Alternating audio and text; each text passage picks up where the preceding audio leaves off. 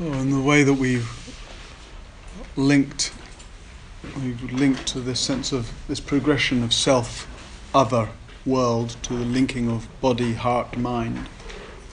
Self in terms of the identification with body, other in terms of the emotional impact and affect of how we are with others, and then world in terms of mind and the way we really create our sense of the world.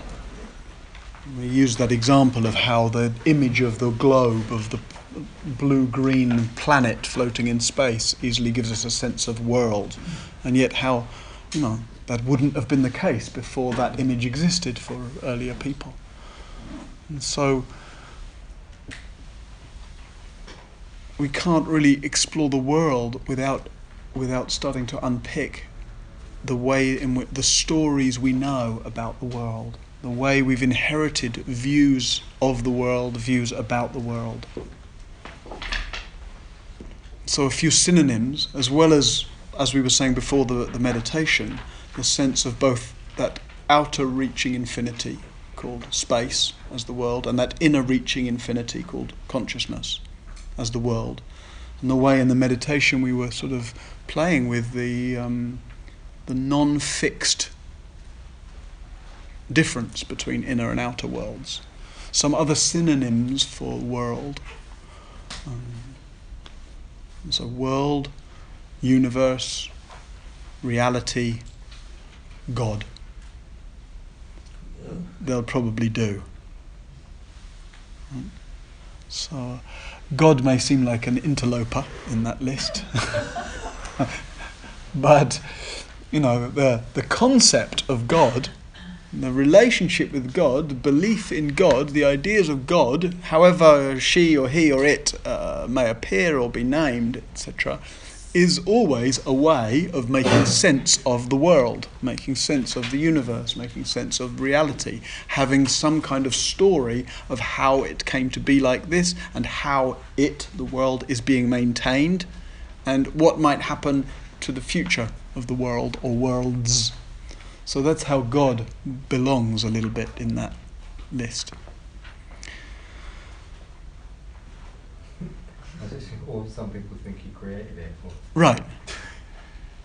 In the real world, whatever that is. Yeah. So many. Yeah. So the way we'll explore is a little different. There's an inquiry I'd like us to do later on, which has a different format than another different format. But in a way, it's just like as we unpack this, what's maybe already starting to seem a mysterious sense of the world. Maybe we thought we knew what the world was, and now we don't, hopefully. So just to notice what happens, and if some response comes that you want to speak out, and you really ask yourself the question: what is the world? What comes? What's the world? I suppose the thing that's kept coming to me since yesterday, but it's linked into today, is just, I suppose, there is no separation. My brother died in July, and he had Buddhist practices, so we found a celebrant to help. She was very Zen influenced. And it was just, there is no separation. A lovely blessing about releasing him, part of it. And I suppose through the meditation I'm experiencing much more on this course, the fuzziness of the boundaries. Right. And that actually we create the separation. Right. So I suppose rather than self and other, I'm thinking about I'm finding the idea of separation in relation to the world quite helpful. Right.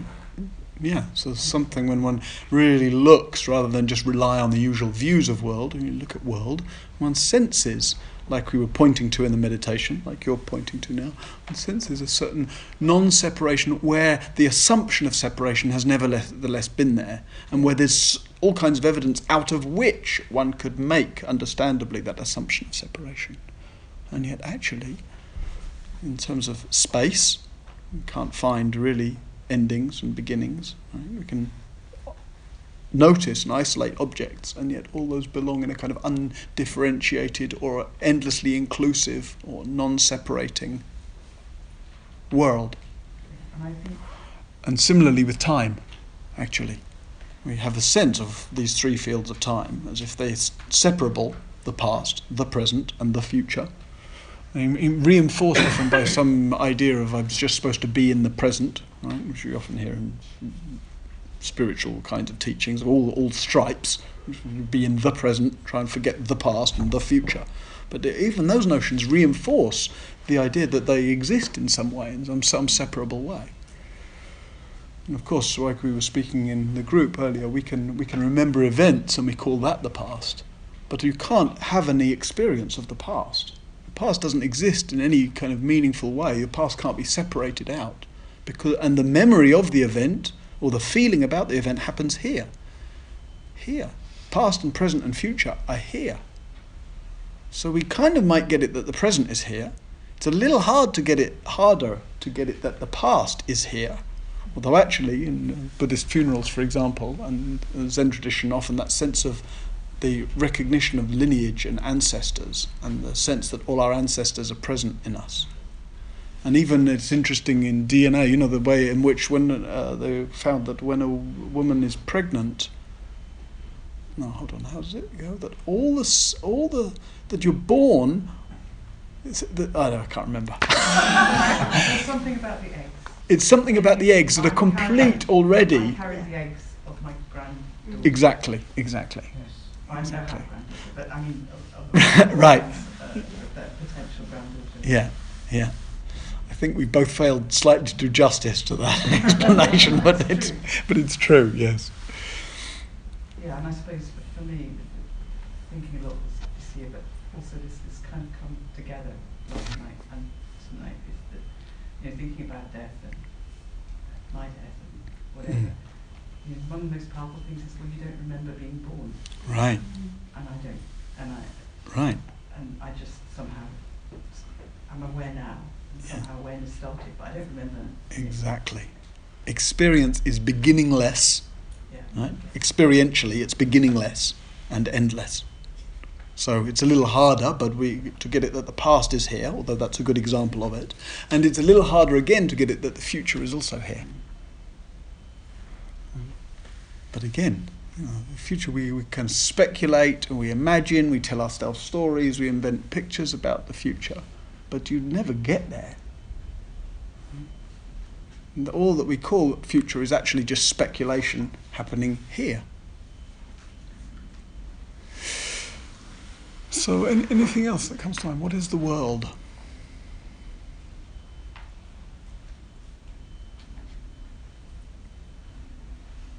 I was thinking, is inquiring what is because I guess how is the world? Okay, so can it be very different? Please, so if you want to respond to that rather, how is the world? That's also part of what we'll get to, but please go ahead. How is the world, Stuart? How is the world? So, what response comes? Well, first of all, it's there. I would say here rather than there, but okay. Yeah. Right. Well, I mean, it's there in terms of not there. Right. It exists. Okay. It is. It's Okay. around us. It's around me. The next thing I'd say, somebody good mood is it's great. Okay. Right. So that's interesting, but that's where how is the world goes, right? It leads us in almost inevitably into a kind of value-based relationship with the world. How is the world, good or bad? That's the sort of direction it leads us, that question. Getting better or getting worse, pleasant or unpleasant, etc. So what is might put more scope in perhaps? Yeah, I mean, we'll see there's myriad ways to inquire into it, so I just want to kind of, look in several different ways. It's like finding our way together, so that this too is an inquiry. Because I feel like I can't say very much about what the world is, right, or how the world is. Too vast, too mysterious, and defies all attempts to pin it down. So that makes my job rather difficult if I'm supposed to tell you something about the world, right? Hence, the inquiry. Before this inquiry, I just thought the world is all inanimate objects. Right. In that kind of simplistic thing. Right. Things that aren't people are alive. That's the world. Right, the world of things. The chair I'm sitting on, or the dirt of the earth. Right. And that, of course, is an inherited view. You could ask people at different times and different cultures and with different worldviews, and that wouldn't be at all their sense of the world. That's the world of scientific materialism, right? That is very much the worldview that many or most of us probably have inherited and grown up with. The world is, the universe is, a collection of objects. Yeah. And then... yes, okay, so... Energy. Okay, yeah, the world is energy. Invisible. Uh-huh. A lot of it. Uh-huh. Okay, so the world is some sense of the world being vaster or more inclusive or more hidden or more subtle than just what we see, like hear, a flow taste. of energy, which is actually quite alive and dynamic, Mm-hmm. happening all the time, which you Mhm. can't see, Mm-hmm. but actually is quite impactful. Right, right. So the world is impactful in ways that are beyond what our usual sort of Object fivefold like- sensory apparatus. Yeah. Okay. I was thinking that the world is how we experience it. So, we're all sitting here in this room and we're experiencing the world all differently. Right. So that you don't know.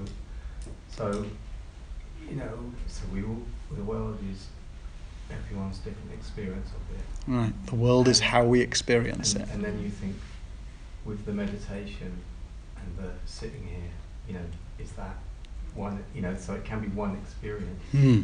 Hopefully, in a way. I love the idea of that. Right. But there's some sort of shared experience, although the reality is that it's different. Like we're all sitting here now, everyone's having a different experience of being here. Yeah. And you don't know what someone else, Right. even though you think you know. You So just we don't might know. say the world is subjective, or the world is ambiguous. Yeah. Other ways of Yeah. saying what you just said. The world is how we experience it, however we experience it. Yeah. It's how we experience ourselves. I'm thinking about sometimes I experience the world as something that I am part of the world, Right. kind of energy or universe, but sometimes I feel separated. Yeah. It's something. It's almost like my different experiences are something organic.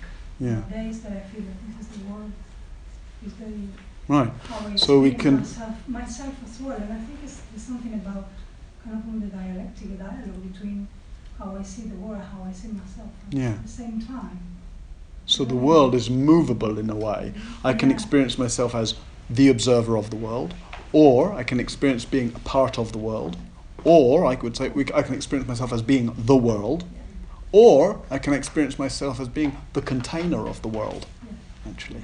And that can change. Yeah, yeah. So For it's me, another at way in least. which the world is Shifts. ambiguous. Yeah. Yeah. So interesting, you see how as our inquiry opens up, this is the nature of inquiry, right? We open up the subject matter. We certainly haven't found any answers, right? But the opening up reveals some dimensionality, some leads. It's onward leading in that language the Buddha used. Oh. So, yes, you wanted to also... Oh, well, I'm just reacting to that inanimate thing, and because I feel so completely differently, that it's this most amazing set of interactions and interdependencies of which we can grasp at so little, Mm. and that it's this sense of movement and energy and Right, so the world is kind of a network of relationship, relating, meeting, affect between everything. yeah. Yeah, and that sense of Indra's net is familiar with Indra's net is like this jeweled net that is a kind of ancient Indian image of the way the universe is a jeweled net, and each jewel reflects every single other jewel, and the reflections of each jewel reflecting other jewel creates this kind of net which holds the universe together. And everything constantly affecting each other and interpenetrating. Or as Thich Nhat Hanh rather beautifully puts it, everything inter-is. classic book, World as Self, World as Lover, Mm-hmm. kind of eco-psychology book. Mm-hmm. Mm-hmm. Okay, so we see, so there's the world can appear in all kinds of different ways, and then the part of that inquiry then becomes, well, how come the world appears to me in particular ways right now, and in the kind of in terms of the accumulation of my beliefs, like how have I come to know the world in this way? I remember somebody once asking my teacher Ajahn Buddhadasa to describe the world. They said, Ajahn, how would you describe the world? And he said, lost in thought.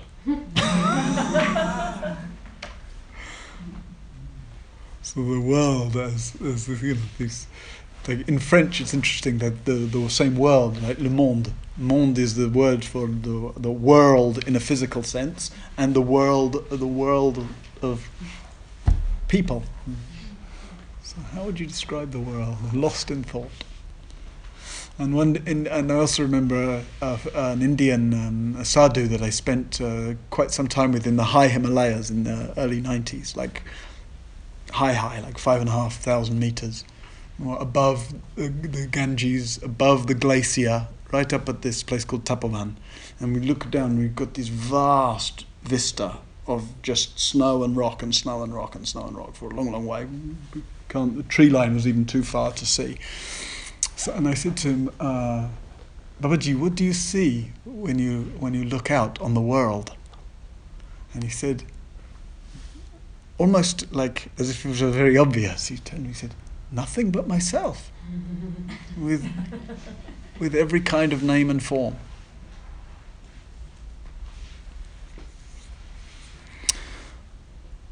And another response here that I just remembered this afternoon. Somebody just sent me this last week in response to speaking about God, which is another, like we were just saying, way of kind of engaging with the world or making sense of the world or having a sense of how the world came to be.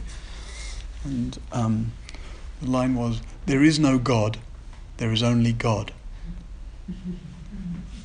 I thought that was very nice. There is no God, there is only God.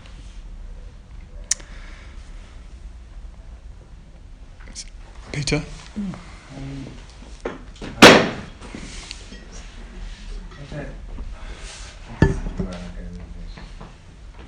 I'll throw it out there.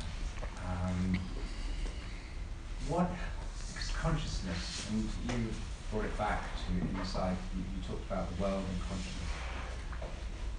Who knows what consciousness is? What if it is just pervades everything, and we link into it? And it's when we bring the self that we're then imposing our ideas, consciousness, on consciousness.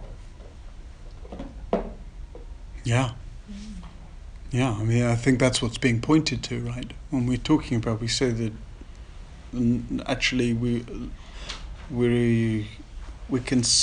start to see the non-difference between what we call the world, right? In other words, the infinity of experience when we orientate towards that way, and then what we call consciousness, which is the infinity of experience orientated this way. And actually, they share all the features that we might look at. They share the being the realms of infinite experience. So, space and consciousness are actually interchangeable terms. When we think of, it's easier to say, we might talk about inner space or outer space. We tend not to talk about inner consciousness and outer consciousness, but actually they're interchangeable terms. Because we don't quite understand space, and I didn't think we ever will. And because who knows the connection between consciousness and space? And because apparently we are 99% empty space. Way more than 99%. 99.99999 something. Wow. All the matter in the universe would fit in a matchbox, apparently, if you just took the space out. But we can't call it. Yeah.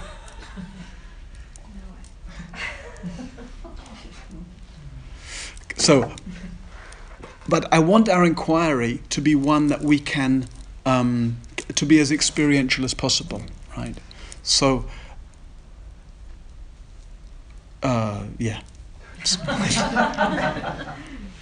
Because otherwise, especially with this stuff, it's very easy for us to get very speculative, and it's great, and that can be fun, and yet the if we want to inquire into the world, let it be so that's an inquiry that actually might change how we experience the world, and most significantly, how we respond to the world. If we can find out something about a non-separation from the world, or find something out about the ambiguity of the world, or find something out really about the irreducible nature of the world to being good or bad, or right or wrong, or this or that, or past or future, maybe that might deeply, significantly, liberatingly change how we respond to the world and respond to those sort of views and categories. The world is where we live, and that is where I live and where I move. Right. Moving through the world. I don't know. You can take more in, but at the same time, because if you're moving and other things aren't, there's more of a separation in some way. Mm-hmm. Not necessarily in a bad way, but sitting still, I find it much easier to feel the boundaries, or imagine the boundaries of the world. But moving, there's trees going past, and there's things I know that were there yesterday going past. Right. And that's, for me, it's a strong experience that the world is where I move and live. Right. Yeah. The world is where I live, and actually, that statement can apply equally to a certain dissolving of inner and outer. Mm-hmm. The world is where I live. I mean, one can apply that physically. The world is that which I see, that which I engage with, where I live. And yet, equally true, in an inner sense, the world is where I live. And the world of my imaginings, the world of my projections, the world of my desires, the world of my descriptions. Yeah. And equally with that sense of moving through the world, it's actually a very interesting inquiry to contemplate that sense of moving through the world, and then equally to contemplate the sense of the world moving through us, which is true. Do we move through the world, or does the world move through us? Right? Actually, like we've been pointing to a lot this week, the experience, the so-called world, appears in awareness. Well, the world moves through awareness, so it's every bit as experienceable and can feel every bit as true that we move through the world, or that the world moves through us. I think there's something about being in a city that I don't really get to see the stars and see all that, and so I get this really sense of me as self. Whereas sometimes when I go on a retreat and it's a clear night, I'll go somewhere where there's no artificial lighting and it's a clear night. And I think that there's something sort of ego-deflating about seeing all the stars, etc. Space. But now we're reflected in social media, whatever, just seeing people or reflections of myself all the time, sort of boosts the ego so much, I think. Right. Well, certainly space.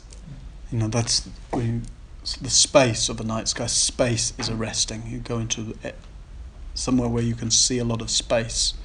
It has an impact. Yeah. If what you see is a lot of things, it doesn't have to, but the habit is such that we relate to it, things as if they're things, and then when everything feels more like a thing. Right? There were a lot less things when mankind became conscious, Yeah, it's almost like distraction. It is distraction in so many things. Right. Okay, so go on. So last one. Otherwise, we're not. Sorry. I'm just saying the rhythm of nature and has an impact and imprint on. Just thinking like in Aboriginal law, you go out and be affected by, take a walk about and just be affected by nature, and that rhythm is quite realigning, so that sorry. Yeah, anything that supports a certain slowing down and simplifying. That's what our practice is in a way. That's what meditation is. It's just the normal material of experience, right? But we're slowing down and simplifying so as to access it more. fully, more subtly experience. And so, yeah, nature's a really good resource for slowing down and simplifying. And at the same time, like we were saying in the group, small group earlier before the meeting, and someone was just talking about just coming out at Old Street and that kind of busy rush hour feeling, and just slowing down and simplifying. If you slow down and simplify, the world slows down and simplifies with you. People might be charging about, but suddenly they look like the odd exception, right? And that's a very interesting truth in terms of inner and outer. If you slow down and simplify, the perception is that the world slows down and simplifies with you. When you slow down, time opens up.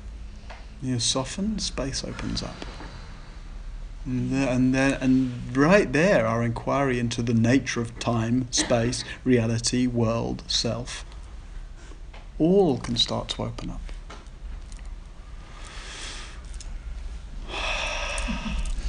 So I've got a lot here, and we're not going to be able to get it through. I was going to speak a little bit about the view of the world, the sort of traditional view, the religious or mythic view of the world, and the sort of creation stories that we inherit.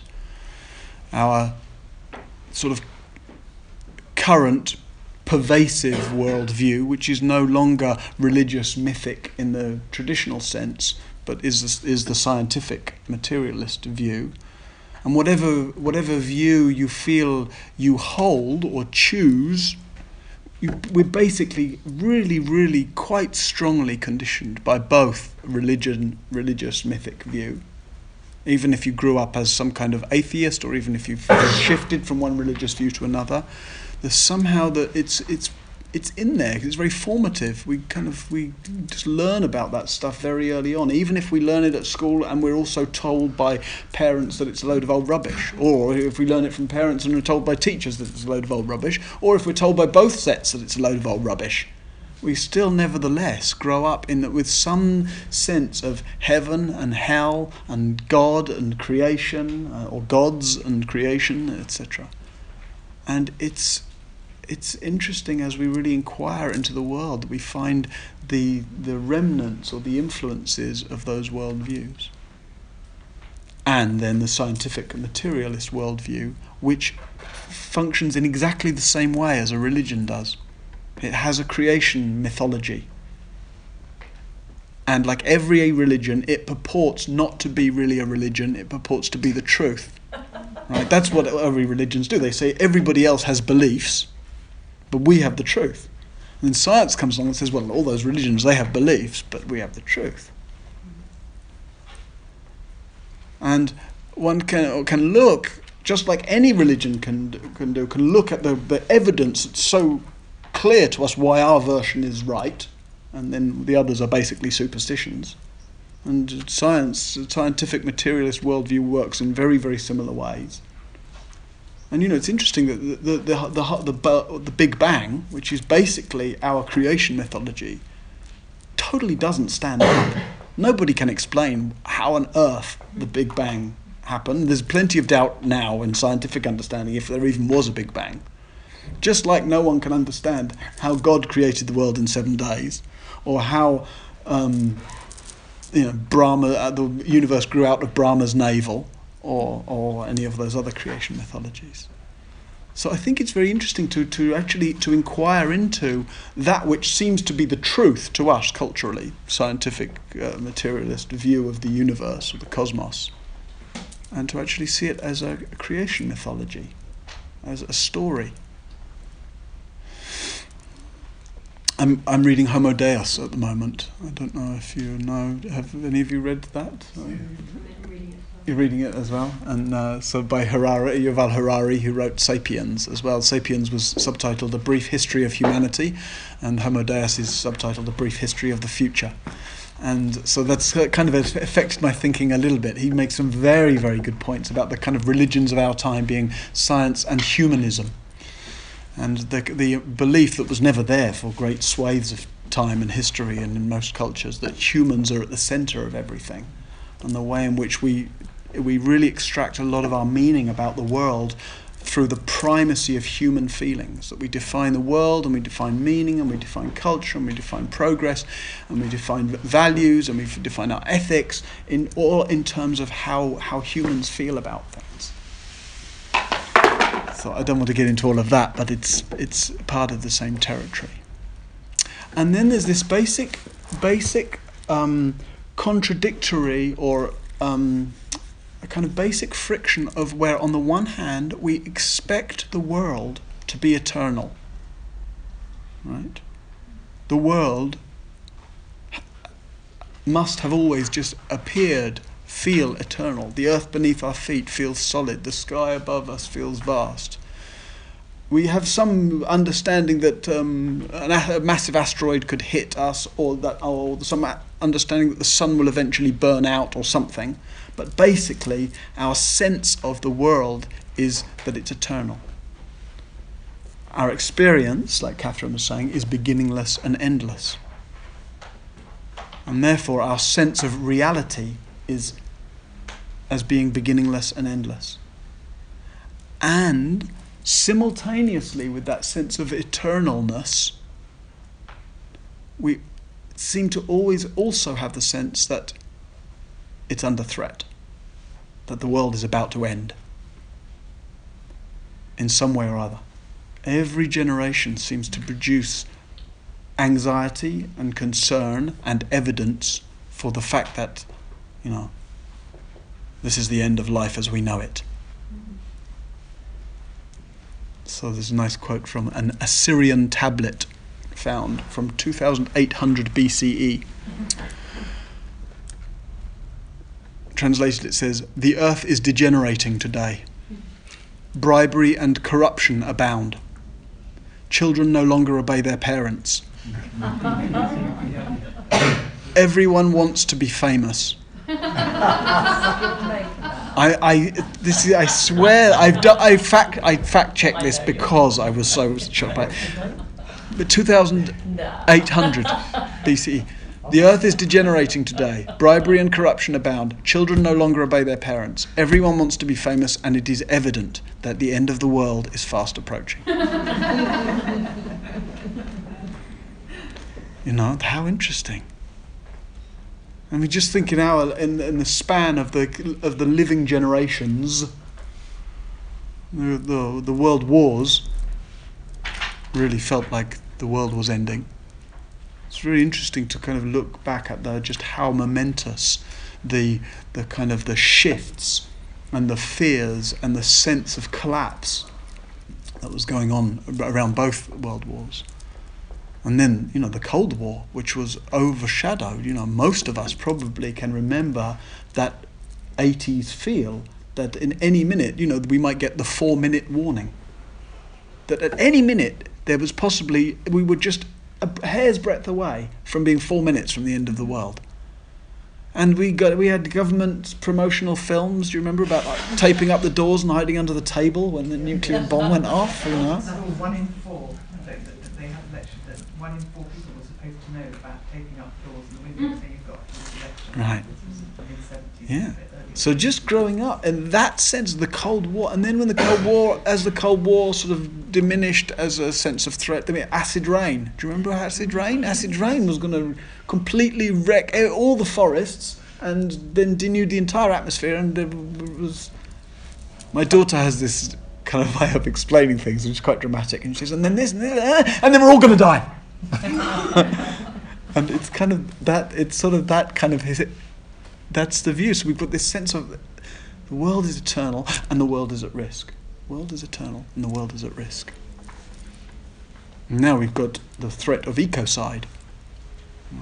The kind of the grave endangerment of the atmosphere and of clean water and of the kind of the stability of a climate to maintain these kind of levels of humans and all kinds of other species. And even that, I mean, the issue is really a serious one. But even then, the idea that, the idea of saving the planet, for example, it's an extremely human-centered idea.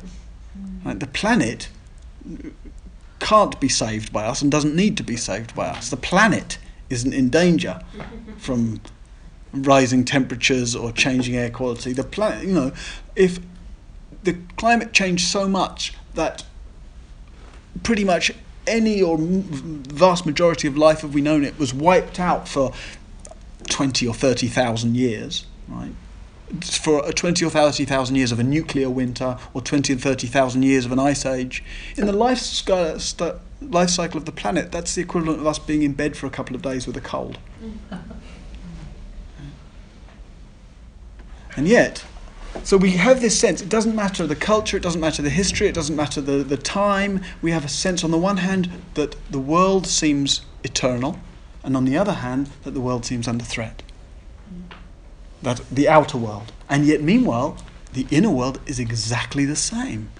Experience feels, and the sense of self feels eternal. I can't remember the beginning, I can't anticipate the end, whatever beliefs I might have about it. Right? The sense just of being here seems eternal, seems reliable. Do you not think though that, I just hearing you speak, I'm thinking that projection outside about the world Yeah. eternal and under threat is a bit how I feel about me. Exactly. It's the same thing. Right? It's the same thing. Outwardly, the world seems eternal and seems under threat. And inwardly, the self seems eternal and the self seems under threat. It's exactly the same thing. But we don't tend to see it as that. We just see it through the stories about it. The stories about the world is like this and the world is like this and that is happening in the world. And then I'm like this and I'm like that and I've got this issue and I've got this problem and I've got this threat. And that actually is the ambiguous and contrasting and mysterious nature of everything. Somehow both eternal, vast, limitless, incomprehensibly infinite, and already disappearing, already vanishing. We're sort of eternally existent and yet never existent. Well, yeah, that's what I'm sitting with now. I'm feeling now some processing some material about, we're holding that tension really, about the fragility of life and death, or infinite, or I don't know. There's something about that ambiguity. Yeah. We Yeah. So that those dualities in different aspects that create tension because. Yeah. Are we eternal? I mean, the part of us, the consciousness, or whatever it is, or the ancestor is eternal. And I think, even though we have the history of human evolution in our brain, in the construction of our brains, but on the other side, I can't just be crushed by a car when I'm coming out. Right. Yeah, and I think unconsciously, that kind of tension. Yeah. Yeah. So stay with the tension. It doesn't have to be a tension. Yeah. Right, but it definitely can appear because those things seem to be so fundamentally in opposition with each other, so irreconcilable. Hence the tension. So stay with the tension, inquire into the tension. Right, that's where we meet the world. Right, is at that crossroads between the eternal and the fleeting, between the vast and the infinitesimal. Okay, well, time is going by, so I'd like us to get to the inquiry. So I wanted to just ask you a few questions about the world, firstly. Just reflective questions, I don't expect answers. Is the world, these are kind of ordinary type questions in some ways, and yet, we've been opening things up in a particular way. Is the world getting better? Or is the world getting worse? Just to see what's the response rather than an answer. Right? What happens when you just sort of take that in? Is the world getting better or is the world getting worse? For us, in our view, or we don't have time actually for answer. We could spend a lot of time on any of these questions. Is the universe hostile or benign?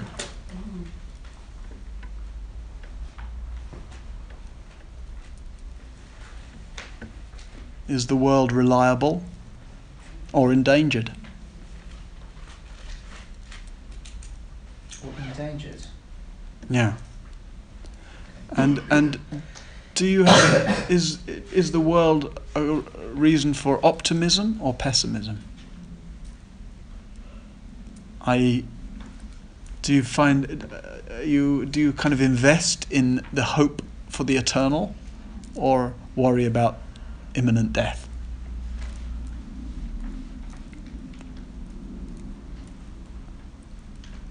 And of course, when I ask those questions, it's not because I'm curious about the answers. I'm really curious to open up the ambiguity. So, in exploring like this, we see maybe that there's room for all kinds of multifaceted inquiry. And we see maybe that most of what our inquiry into the world does, it just sort of shakes maybe, or wakes us up from the familiar rhetoric by which we make the world rather a dull place. We make the world into something known and knowable and reduced to the thises and that's of my everyday concerns. And while we need to attend to the thises and that's of my everyday concerns, it's a bit of a tragedy if that's all we end up with as our understanding of the world. Okay, so the inquiry I'd like us to do is it's called a cyclonic inquiry, so it goes around and round. So we'll do it in groups of 5 or 6.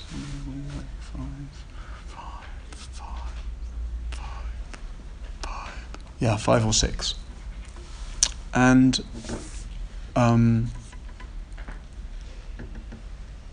we'll go around. Firstly, so you sit in a circle and you go around clockwise.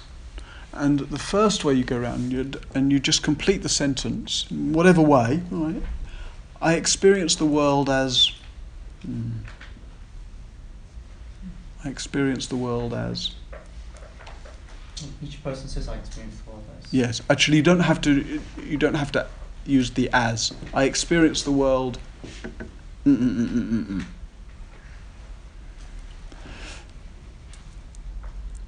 And let me just see for a moment.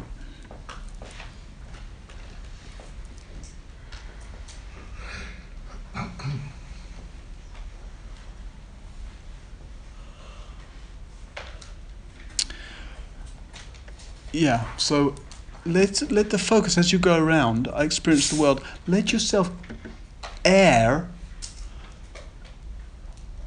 your ways of knowing and experiencing and believing in the world. So I experience the world, in terms of a scientific view. I experience the world in terms of, when I think about the trees and I get concerned about deforestation, and I think about oxygen and carbon dioxide, and the way it all seems sort of like a kind of delicate physical or chemical balance. I experience the world as that green ball floating through space, and then the planets, and that sense of the sort of spatial relationship between everything, etc. And then you'll go around like that for a certain time. We'll see how much time we've got to do it. And then the second part is you go back the other way round. And the same question. I experience the world ... But this time, and the second time, you let go of all of the views and the impressions and the learning and the understanding and the beliefs that you've held and known, and you just really attune to the way you're experiencing the world right now, without needing to define what the world is. Right now, I experience the world ... And the nature of a cyclonic, of course, as you go around, there's a certain affect from one to the other.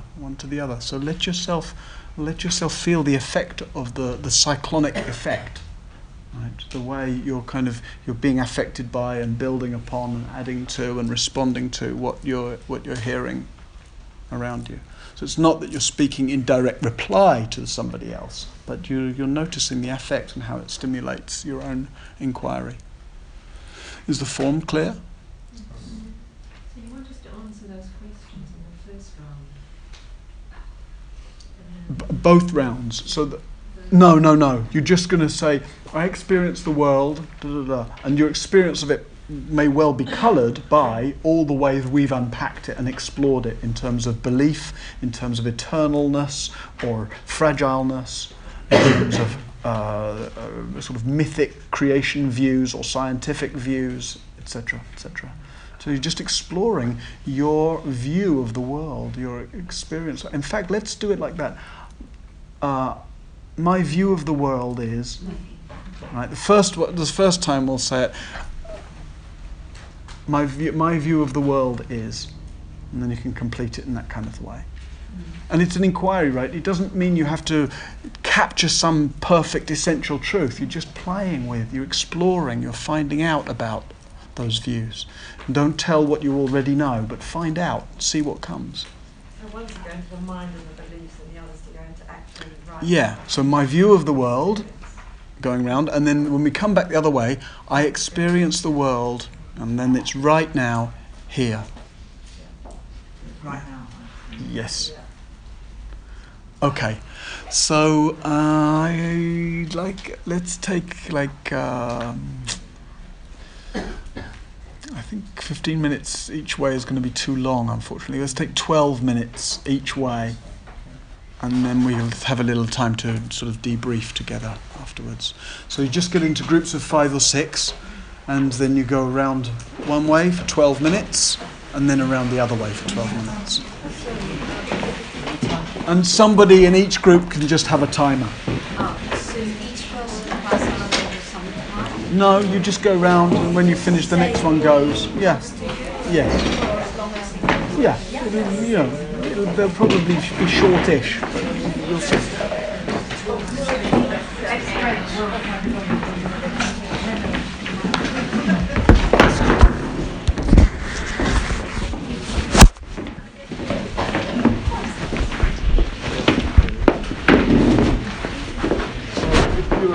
Maybe they're about 5. Then finish on you, so you've got 4. You could grab one from another 6.